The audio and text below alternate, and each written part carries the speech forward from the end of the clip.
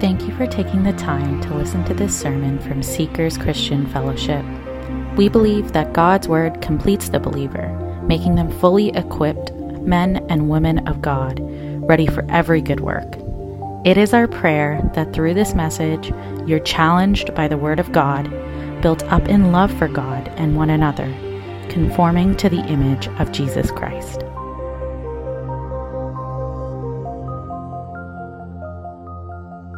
I trust you have followed along as the scripture was read. I'll try to touch from verse 14 to 36. If you have your Bibles, please open it to John 7 and follow along.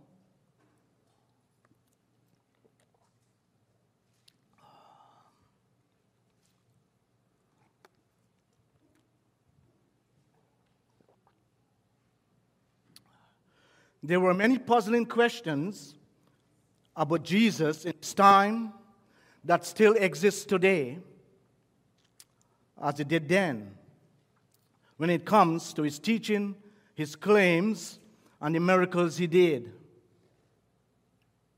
The pilgrims attending the Feast of the Tabernacle asked the question in verse 14 of chapter 7, where did this man get such learning without being taught? Many at the festival were amazed and astonished of Jesus' knowledge, for he had not received any formal training in the prescribed rabbinic schools. In today's term, he had not been to seminary or been ordained by any formal ecclesiastical body. And since they could not refute his teaching, they questioned his credentials. In Jesus' response, his knowledge did not come from any institution, but his knowledge came from God. Neither his teaching for personal fame, as his brothers misunderstood and misjudged him, but only to bring the glory to the one who sent him, and therefore his teaching, his claim came from the Father.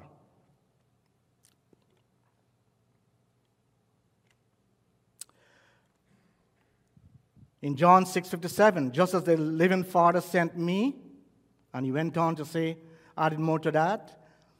And then in 7:16, my teaching is not my own, it comes from the one who sent me. Now, Jesus went further with what was bothering them.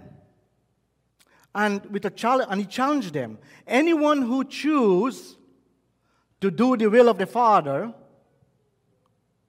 will find out whether my teaching comes from God or whether I speak of my own. In other words, if people would humble themselves before God's word, where his will is revealed, they would come to a sure realization that his teaching is true.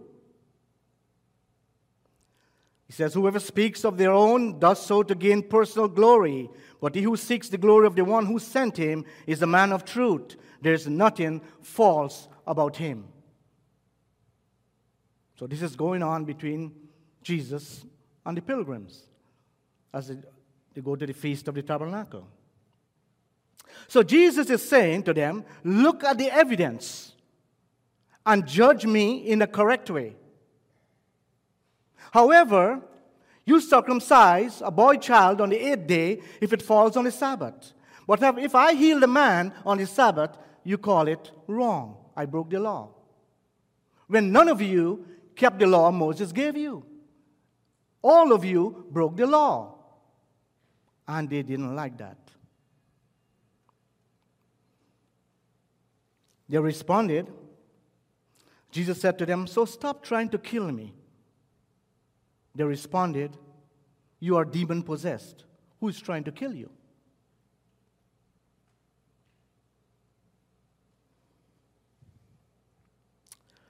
The intention of the religious leaders were indeed to take him out. They were to take him out.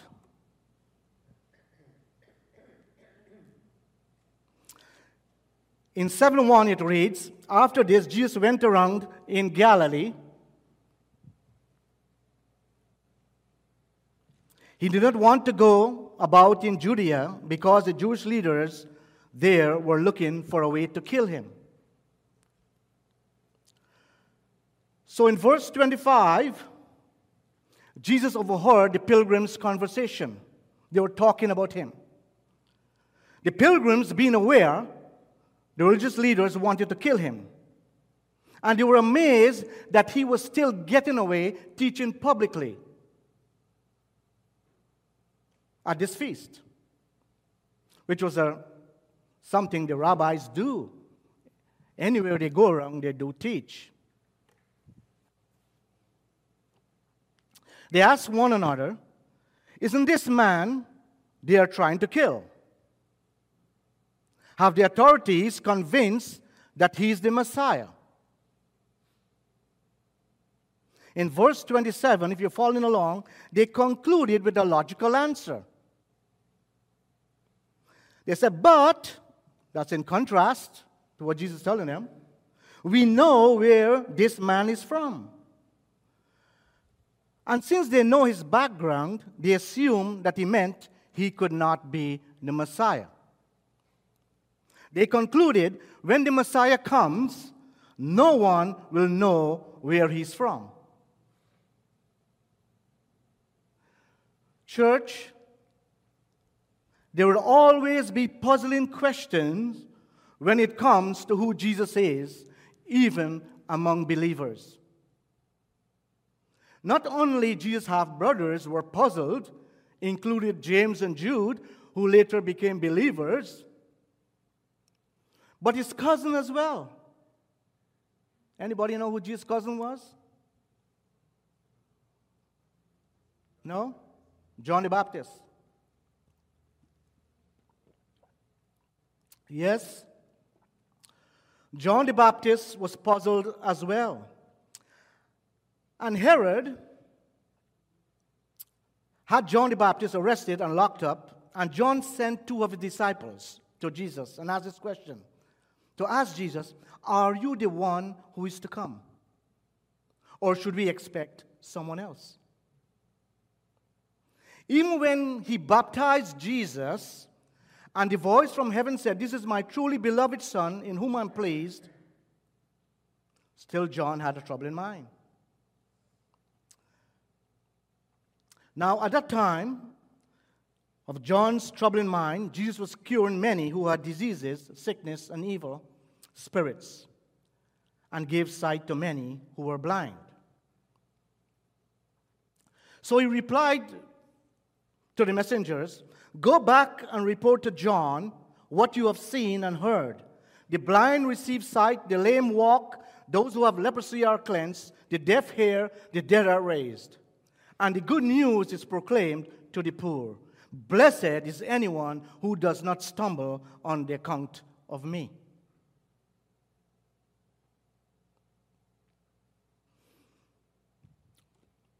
The same question Jesus is asking today when we face the critics and the skeptics from the secular and religious world.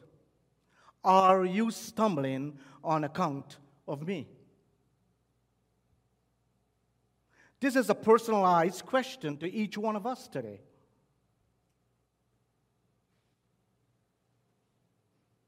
We have to look at the evidence. John, go and tell John to look at the evidence, what's happening, messengers. And you know, for us today, you don't have to argue much. If you're living a life as Christ called us to live, that transformed life is a testimony of the evidence of Jesus, the things that he teaches and the truth he claims. The testimony of our lives. That's an evidence. Those in the crowd who were investigating believe he came from Nazareth in Galilee. It was commonly believed by the Jews of that day that when the Messiah comes, he would come suddenly, mysteriously, and in an unexpected way. Malachi 3:1, I didn't put it on the screen. I will send my messenger who will prepare the way before me. Then suddenly the Lord you are seeking will come to his temple. The messenger of the covenant whom you desire will come, says the Lord Almighty. They weren't looking for a spiritual redeemer. They were looking for a military leader to overthrow the Roman rule. So they bypassed that. Now, contrary to the Old Testament, which predicted that the Messiah would be born in Bethlehem, they had no idea that he would be born as a baby and grew up to be a man. They should have known from the Old Testament, Micah 5:2, which we all quote at the Christmas time, but you, Bethlehem Ephratah, though you are small among the clans of Judah, out of you will come for me one who will be ruler over Israel, whose origins are from the old, from ancient times. It's all there.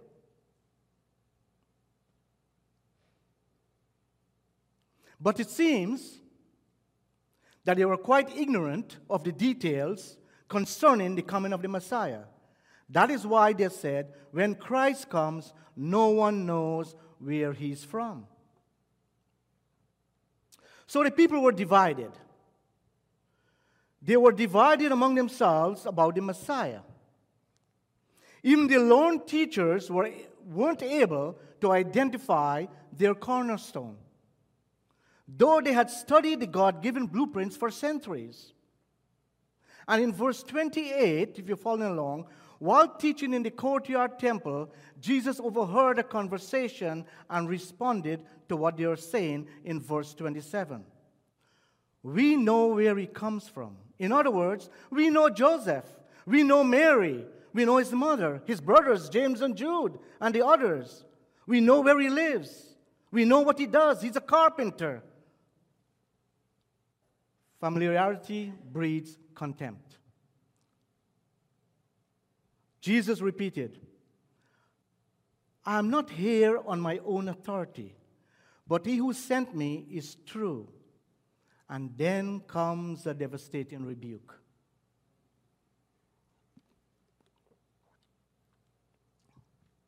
Jesus said,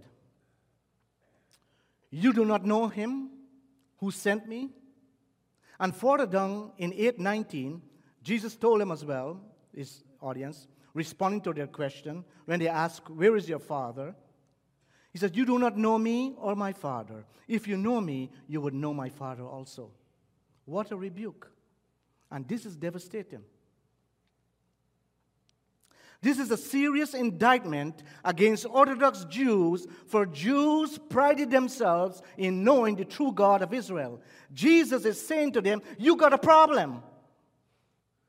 You have a problem. You do not know my Father, therefore you don't know me. You don't have a clue because you are spiritually blinded of God's will. Can't you see? Look at the evidence. Look at what was prophesied. You're supposed to know the scripture, something you prided yourself on, but you missed the point.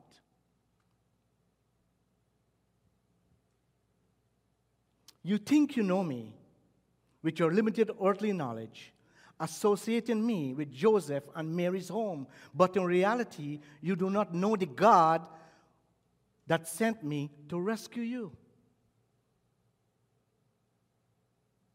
I normally tell people, know what you are rejecting when it comes to Jesus Christ, because it has eternal consequences.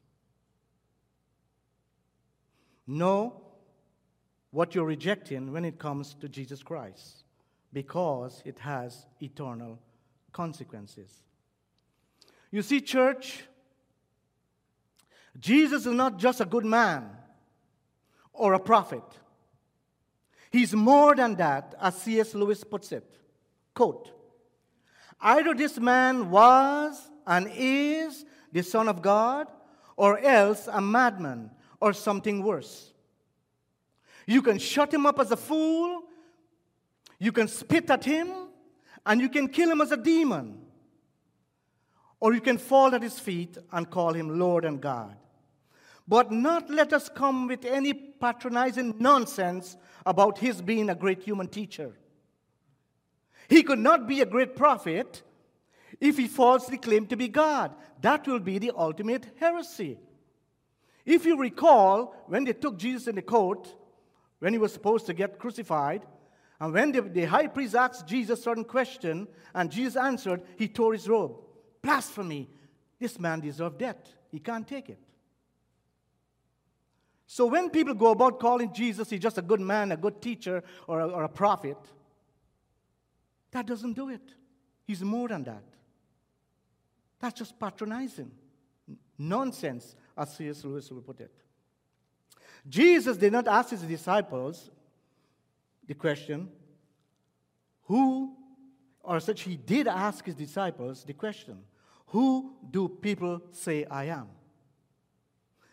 The disciples responded, people say you are John the Baptist, Elijah, and one of the prophets. But Jesus always points to the heart of each one of us. Jesus said to them, who do you say I am? Who do you say I am? And the same goes for us today. Jesus could not have been a good teacher, a prophet, if what he said about himself, that he and the Father is one, if that was not true, he couldn't say it. They called him demon-possessed, when in fact, throughout his ministry, demon avoided him. Demon gave him the straight path. Demon kept out of his way. And even the demon declared Jesus' divinity as the Son of God. He's not just a good teacher. He's not just a prophet. He is exactly who he claimed to be, God in the flesh. He is the promised Messiah, and the evidences are all there up to this day, especially the proof of our personal testimony of a transformed life. We're all witnesses of Jesus as he transformed our lives. You do not know God was a devastating indictment and a stunning rebuke, especially to the scribes and the Pharisees, who were Israel's religious elite, who had devoted their entire lives to study the Old Testament. They prided themselves on their knowledge of God, as the apostle wrote in Romans 9:4. Theirs is the adoption to the sonship. Theirs the divine glory, the covenants, the receiving of the law, the temple worship, the feast you are celebrating, and the promises. Yet, despite all those privileges, you are woefully ignorant of the very God they so proudly profess to know and don't know. They're missing the Messiah when the Messiah is right before them. In verse 29, again, Jesus boldly asserted that he not only knew the Father, but he was sent by him and therefore can make the claims in his teaching. He said to them, and he's saying that to anyone today, he was not simply born in the world like any other human being. From all eternity, he was equal in respect with God the Father and was sent to earth by the Father to accomplish the primary work of redemption, the rescuing of sinners. One can encounter the truth by examining the biblical evidence with certainty and not be divided by the conflicting presupposition about the Messiah. It's all there. The evidences will eliminate the cultic and false religious teaching that we normally hear around. This means that he existed before he was born. Not knowing him under his legal parents, but to know him as John describes him. In the beginning was the Word, and the Word was with God, and the Word was God. He was with God in the beginning. Through him all things were made. Without him was nothing made that he had made. Again in Philippians 2:6, who being in the very nature of God, did not consider equality with God something to be used by his own advantage. Rather, he made himself nothing by taking the very nature of a servant. Being made in human likeness, and being found in appearance as a man, he humbled himself by becoming obedient to death, even death on a cross. That is the Jesus the Bible talks about. That is the Jesus the Bible teaches us about. Verse 30. Based on Jesus' declaration, at this they tried to seize him, but no one laid a hand on him, because his hour had not yet come. And even later on, as we go through John, you'll see the religious leaders ask the temple guards, when they sent him to arrest him, to seize him, why didn't you arrest him? Their reply was, no one ever spoke the way this man does. He spoke with authority. He spoke with authority. And verse 31, many believed in him among a divided crowd. Now, convinced of Jesus' authenticity, comes a rhetorical question from those who believe. When the Messiah come, will he perform more signs than this man? You see, the pilgrims must have remembered the things that Jesus did. He turned water into wine at the wedding, the miraculous meal feeding thousands and thousands, the sick man at Bethesda pool, healing lepers, and all the miraculous signs Jesus performed. And in verse 32, as the religious leaders saw the pilgrims muttering, they became alarmed and distressed about Jesus' popularity, and they joined forces with their arch rival, the Sadducees. Isn't that how it works? They might have their differences, but when it comes to a common enemy, they're going to join hands. These two groups historically were at opposite ends of the theological spectrum. Their mutual hatred for Jesus drove them together to send the temple guards to seize Jesus.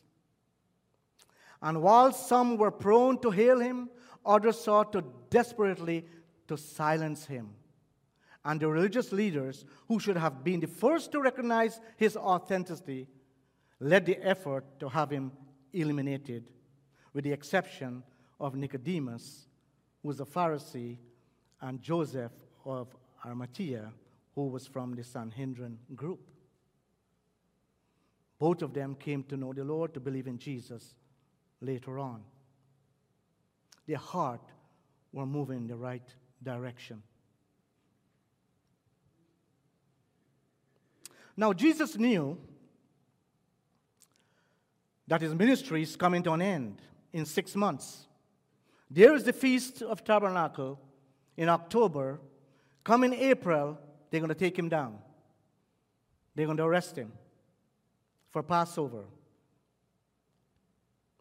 Now, trying to kill Jesus on their timetable will not work. Jesus' life is determined by the sovereign Father. And even our lives. In Psalm 139:16, all the days ordained for me, David is saying, were written in your book before one of them came to be. So Jesus' life is determined by the sovereign Father and not by his enemies. And in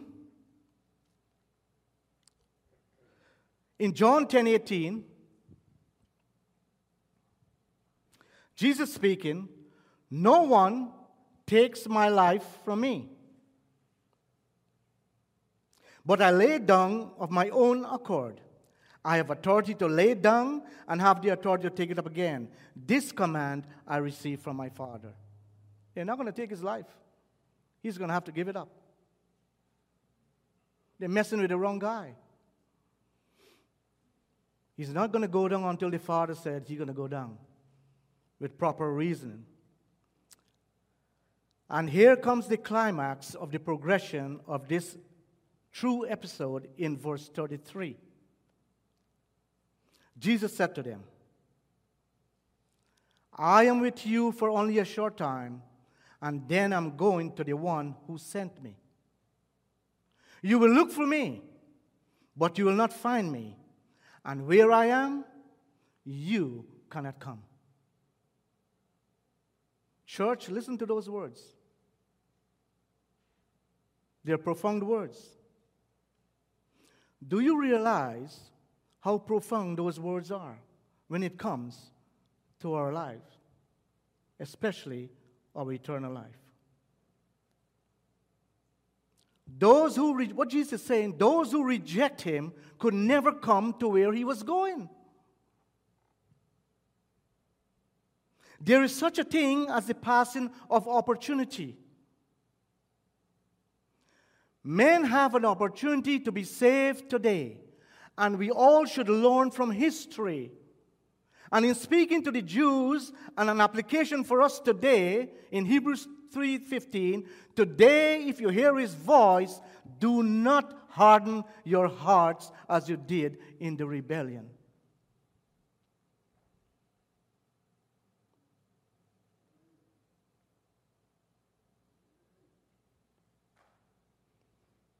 How do people react today when they hear about Jesus Christ? Do they just pass him off as a good teacher, as a prophet?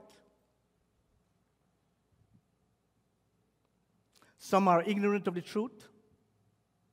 Some are in denial of the truth. Some are disobedient of the truth. And they will not be able to enter because of their unbelief. The offer of salvation is being rejected. Now, I know that's a hard thing I'm saying, but I'll show you something from Scripture. The offer of salvation is being rejected. The Apostle Paul reminds his people in 2 Corinthians 6:2, for he says, in the time of my favor I heard you, and in the days of salvation I helped you. I tell you, now is the time of God's favor. Now is the day of salvation. No one will live in the Father's kingdom who does not accept the Son. 1 John 5:12, whoever has the Son has life. Whoever does not have the Son does not have life. It's very straightforward and simple. Jesus promised, I am the bread of life. So, congregation, it boils down to this. This is what the back and forth argument between Jesus and the religious authorities and the pilgrims boils down to. People hear the gospel and do not make a personal decision. Ignorant of the truth, denial of the truth, and disobedient of the truth. Many people socialize around the Christian environment and would say, later, after I have accomplished my bucket list, then I will get serious with Jesus. Whether it's education, a career, financial freedom, just putting Jesus' offer off. And I tell you something, when this is an attitude, when that attitude becomes part of a person's decision-making towards Jesus Christ personally, the heart will become more and more callous and allow grace to pass by. Why do I say that? Well, I'm going to take it from Jesus. Jesus illustrated this in Matthew 25:1-13. At that time, the kingdom of heaven, and Jesus is speaking, at that time, the kingdom of heaven would be like 10 virgins who took their lamps and went out to meet the bridegroom. 5 of them were foolish and 5 were wise. The foolish ones took their lamps, but did not take any oil with them. The wise one, however, took oil in the jars along with their lamps. The bridegroom was a long time in coming. That's the age of grace. And they all became drowsy and fell asleep. At midnight, the cry rang out, "Here's the bridegroom. Come out to meet him." Then all the virgins woke up, trimmed their lamps. The foolish ones said to the wise, "Give us some oil. Our lamps are going out." "No," they replied, "there may not be enough for both us and you. Instead, go to those who sell oil and buy some for yourselves." But Jesus said, while they were on their way to buy oil, the bridegroom arrived.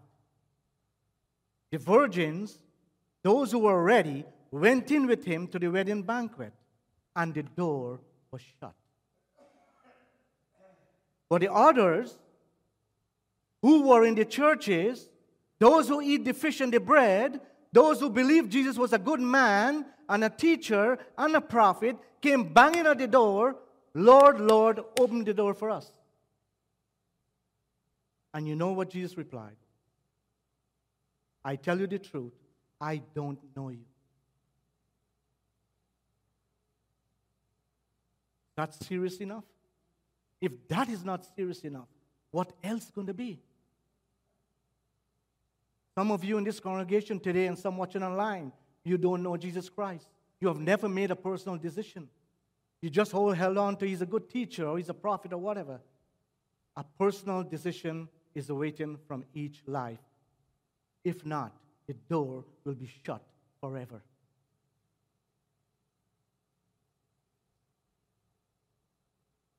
Therefore, keep watch, because you do not know the day or the hour.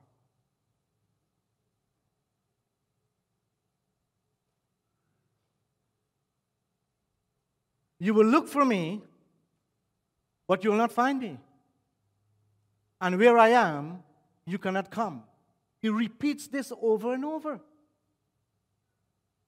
Again in John 7:36, you will look for me, but you will not find me. And where I am, you cannot come, because the door is shut.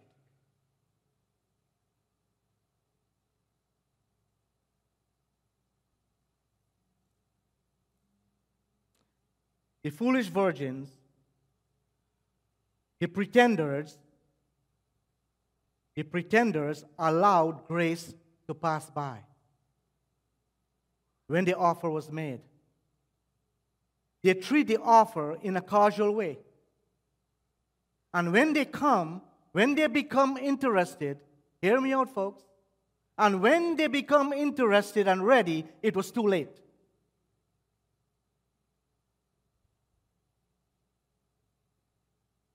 Grace already passed by. What a tragedy. Today, if you hear his voice, the Bible said, do not let it pass by.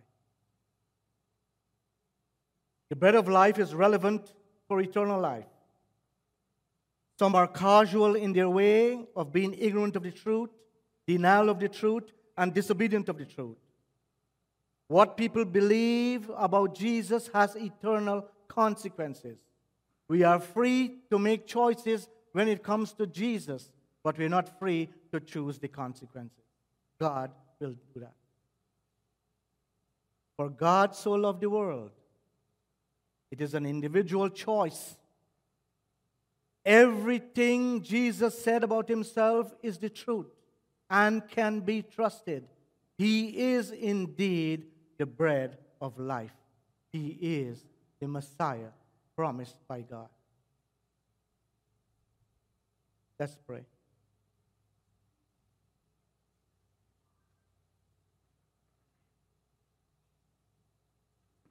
Father in heaven, Lord, help us as your people to hold on to the very basic and foundational truth that Scripture provides. We are living in days where people fumbled with your truth. We pray, Heavenly Father, and ask, help us not to compromise who you are, but to proclaim who you are. So, Father, we ask you to help us along to keep the basic and foundational truth of what the Scripture teaches, and help us to live a life as a testimony that Jesus did transform our lives. We thank you, Father, in Jesus' name. Amen.